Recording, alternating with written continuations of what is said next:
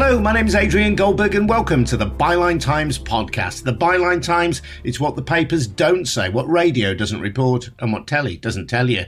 This time, austerity and the Manchester Arena attack. We'll be hearing from John Cooper, the barrister who represented John Atkinson, who died after being let down by the emergency services in the aftermath of the bomb blast in May 2017. John, a care worker, died after waiting an hour and 16 minutes for treatment for a severe leg injury and a heart attack. Sir John Saunders, the retired High Court judge leading the inquiry into the bombing, said that it was highly likely that John would have survived with prompt intervention. He also had some sharp things to say about austerity and cuts to policing that apply across the country that haven't been widely reported elsewhere. Before that, just a reminder that the Byline Times podcast is funded by subscriptions to the Byline Times, our brilliant monthly newspaper, edited by Hardeep Matharu, which has exclusive content that you can't read anywhere else. We don't have a billionaire backing us or some shadowy corporation. We're reliant on people like you taking out a subs, and subscriptions start from as little as £3 a month. You get more details over at bylinetimes.com. That's at bylinetimes.com. Let's hear now from John Cooper from 25 Bedford Row. He was the leading KC for 12 of the 22 bereaved families, including John Atkinson. When I spoke to him a little earlier, I asked him what picture he'd formed of Mr. Atkinson based on his conversations with family members.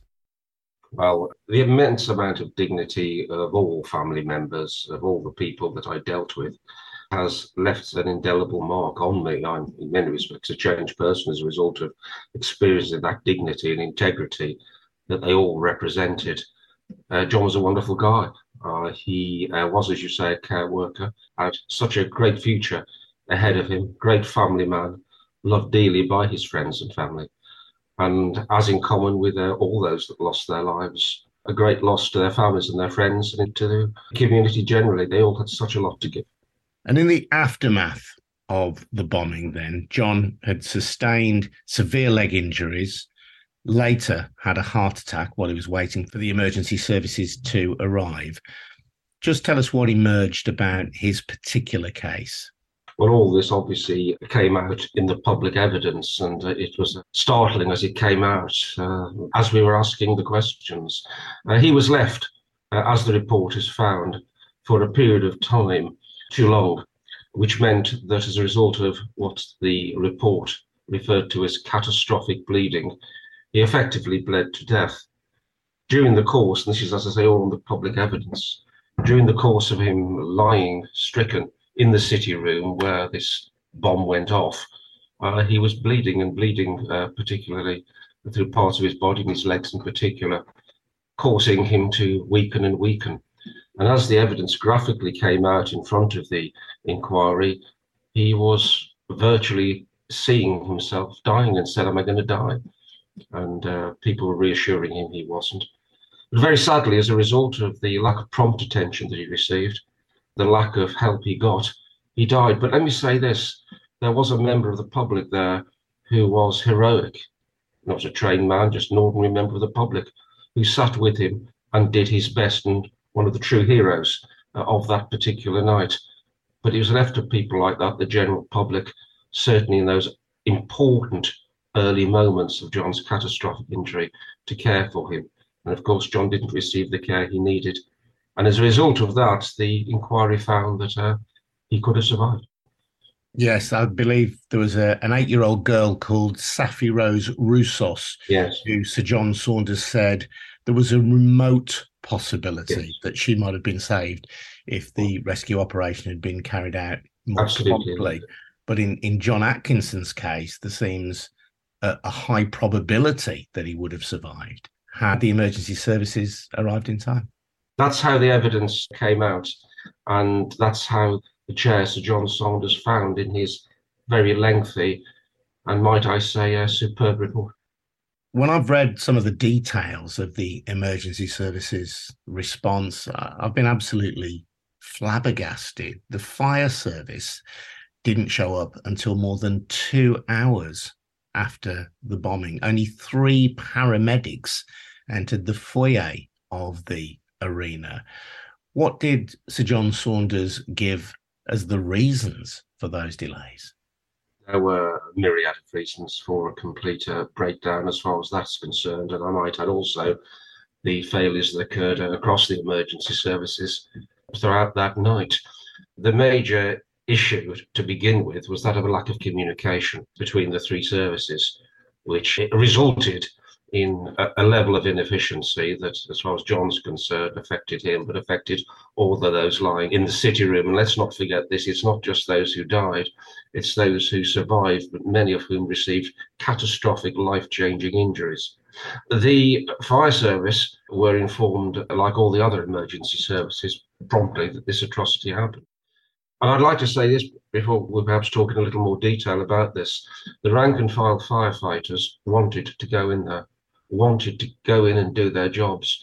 And there's nothing detrimental in the report said about the rank and file of those firefighters, many of whom themselves were traumatically affected as a result of them not being allowed to go in and provide care and assistance to those who were stricken in the City Room Manchester Arena.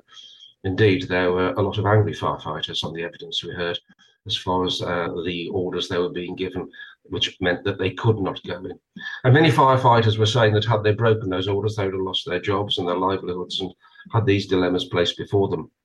Effectively, a decision was made by the fire service that it was not safe for firefighters to go in because there was concern of what was referred to as a marauding shooter, someone that in there, such as happened at Bataclan in Paris a few years earlier with a shotgun, and who had not been neutralized.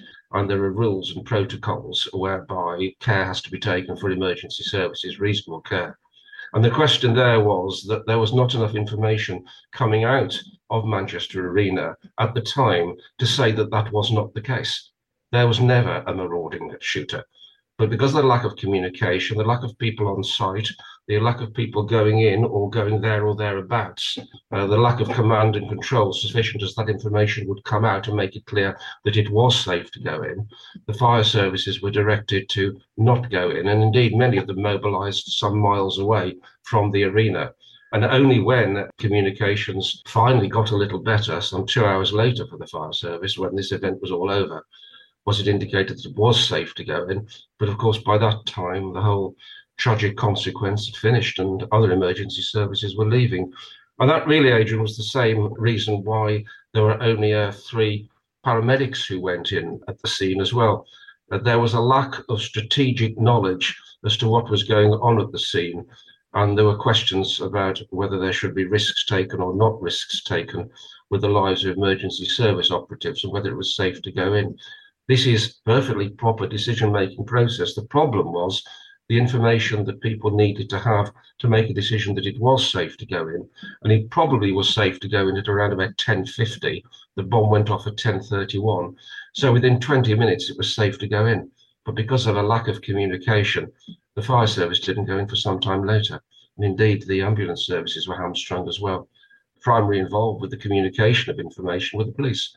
So as you can see, it was a catalogue of problems and errors which caused the whole emergency service effort to be a significant extent blighted.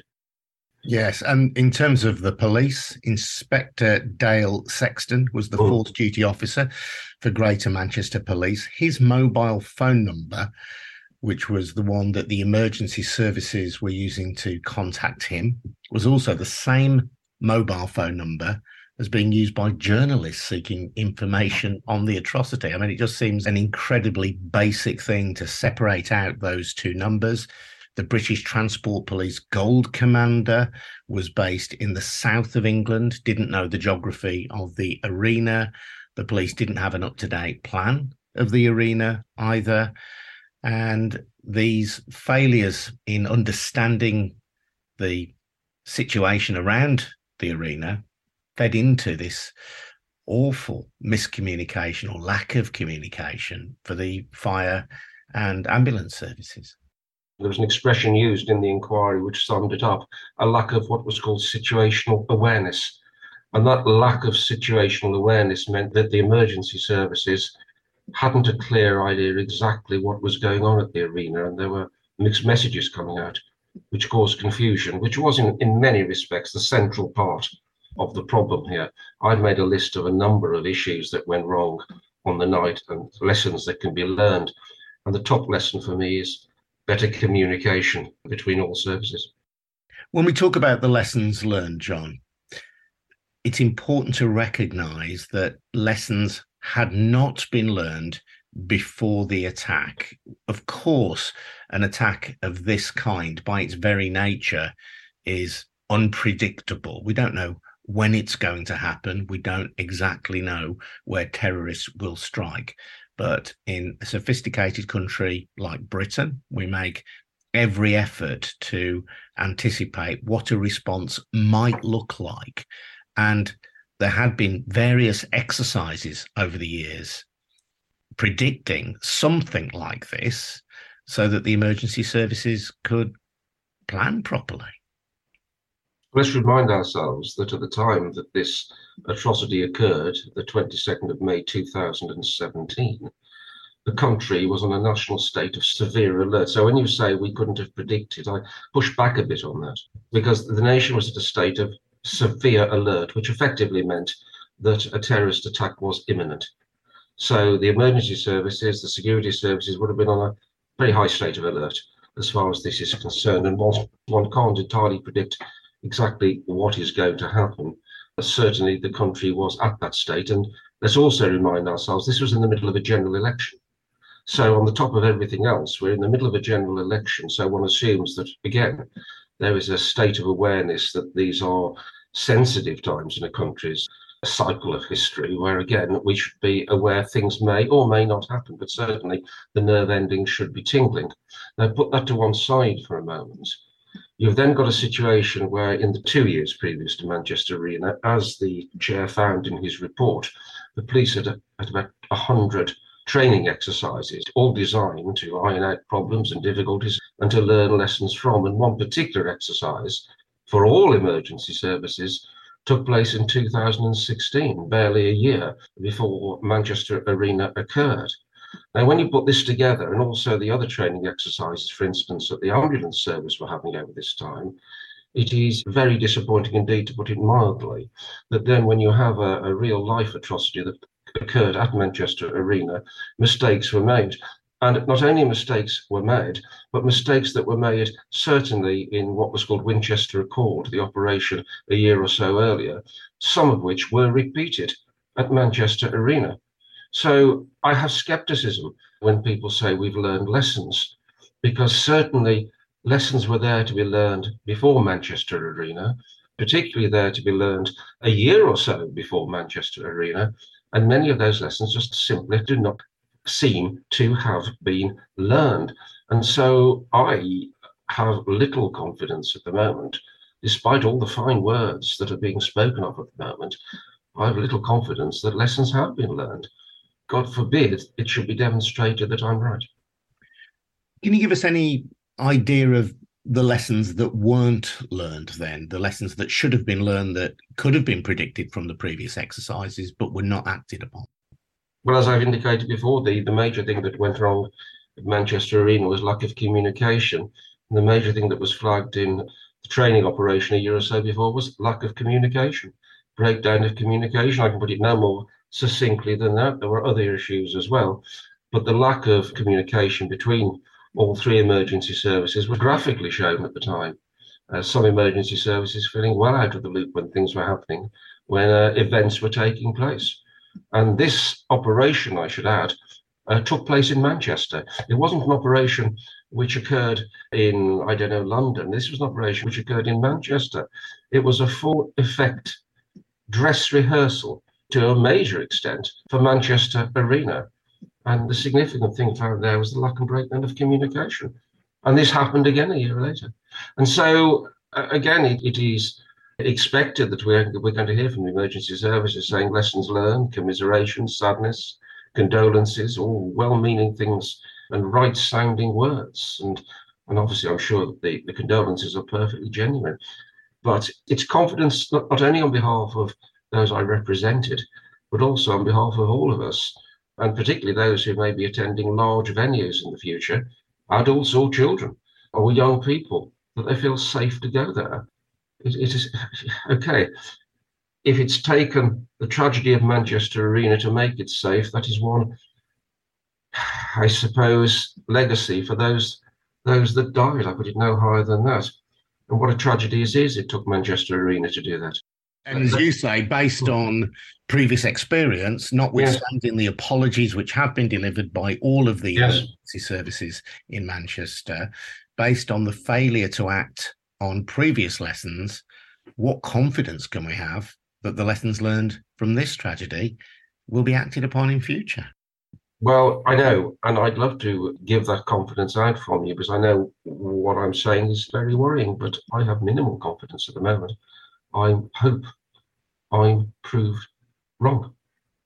One feature of Sir John Saunders' report that hasn't been particularly picked up by mainstream media, but which I think is hugely important, is the impact of austerity, the impact of police cuts on the response to this tragedy. What did he have to say about that, John? Yeah, for those of your listeners who may have a copy of the report or may want to access the report, because there's quite a bit said about it, and I can only give you a praise of it, I'll refer them to paragraphs 12.143 onwards, 12.143 onwards. I think the best thing to do is just to read just a couple of paragraphs, because it's there. And Sir John says this: the financial crisis of 2008 led to a period of economic recession in the UK. In 2010, that led to the introduction of an austerity programme by the Conservative and Liberal Democrat coalition government. That period is followed what is often called by the age of austerity. Then he goes on. Whether the age of austerity was a necessary policy and whether it was successful are issues beyond the scope of my terms of reference, and nothing in this report should be interpreted as expressing any view about those issues. And nonetheless, austerity has been referred to by a number of Greater Manchester Police witnesses as having an impact upon the police service's ability to do everything that it must have recognised it was important to do. And it is therefore essential that I address the issue. And I'll just read this one further paragraph. There are other paragraphs. A number of GMP Greater Manchester police officers gave evidence about the impact of austerity upon their work. At a corporate level, both former Chief Constable Ian Hopkins and DCC Pilling gave evidence about the level of savings that it was necessary for Greater Manchester Police to make. Between 2010 and 11 and 2017 and 18, Greater Manchester Police's income fell substantially from 632,987,763 to 545,394,197. The number of officers fell by 25%. From 8,219 to 6,159. Goes on to talk about other losses and cuts, and throughout a series of paragraphs within his report, he raises the question. He says this: as a result of the reductions in central government funding, hit GMP and other metropolitan police services disproportionately hard. I do not know to what extent this was taken into account by the Home Office in the decisions it made. I recommend, says the Chair, that the Home Office consider the different arrangements for funding police services if a similar programme of budgetary cuts and austerity occurs in the future. That's important, Adrian, and it's been missed by a lot, understandably so, because one's focusing upon the tragic loss of life here. But I'll just repeat that recommendation again, which seems to have been missed in the flurry of immediate media activity. Says the Chair, I recommend that the Home Office consider the different arrangements for funding police services if a similar programme of budgetary cuts and austerity occurs in the future. Well, you can read between the lines there. I commend a reading of that section of the report for the full effect of what Sir John is saying. But Sir John Saunders, as befits a retired High Court judge, is keen to say that he doesn't want to get involved in the politics of it. Yeah.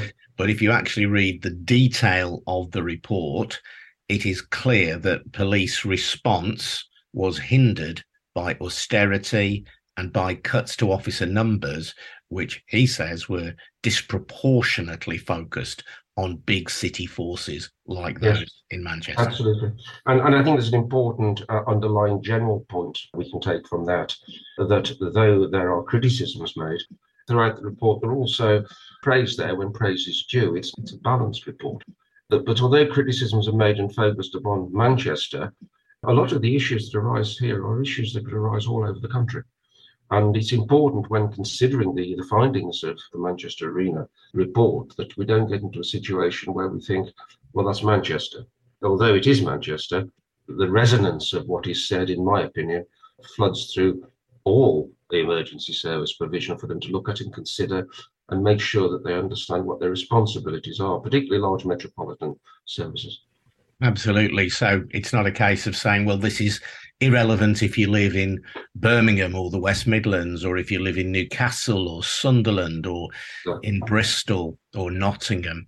These issues potentially affect everyone who lives in a large urban area in this country. Absolutely vital. It's absolutely vital. And I'm sure that large metropolitan emergency services are already very much aware of this report, and one hopes does something about it. But on top of that, one really does hope that the government listen to what Sir John is saying.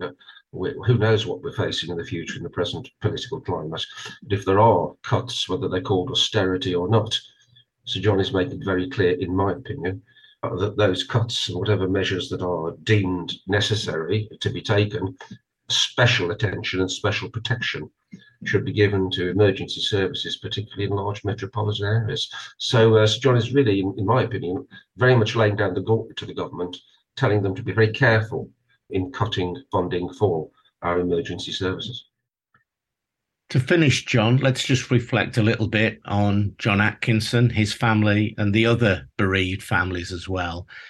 In John's case, it is clear that prompter action, which would have been delivered had there been better communication, might have saved his life. His family are understandably bitter and angry about that, and it's very easy to empathise with them. Absolutely. Obviously, it's up now for those representing them in the future to decide what they're going to do about that. We've simply, well, not simply, it's been a very complex area. I've been working on this matter now for 5 years. The public inquiry lasted 2 years, but now it's handed over to others to do what they will with the material that we've elicited from it. But yes, of course, it's a difficult one, isn't it? Just talking about the human perspective, you or me or any one of your listeners, what would we be thinking? Do we want to hear that our loved one couldn't have been saved? Do we want to hear that our loved one could have been saved but wasn't saved? You can imagine, just looking at it from our own perspectives, what goes through people's minds. And when one looks back at this, I think it's also important to say, as we come to an end of our discussion, and I want to make this clear, the one person responsible for doing this was Salman Abedi. He detonated the bomb. It is his cruel and vicious act which caused these deaths. And there are a lot of heroic people there. And the emergency services up and down the country do a tremendous job. It's just that things went wrong here, and they cannot go wrong again. But we always need, in my view, to come back to the starting position, that is, this is a bomb that was detonated by a cruel and evil man. Full stop.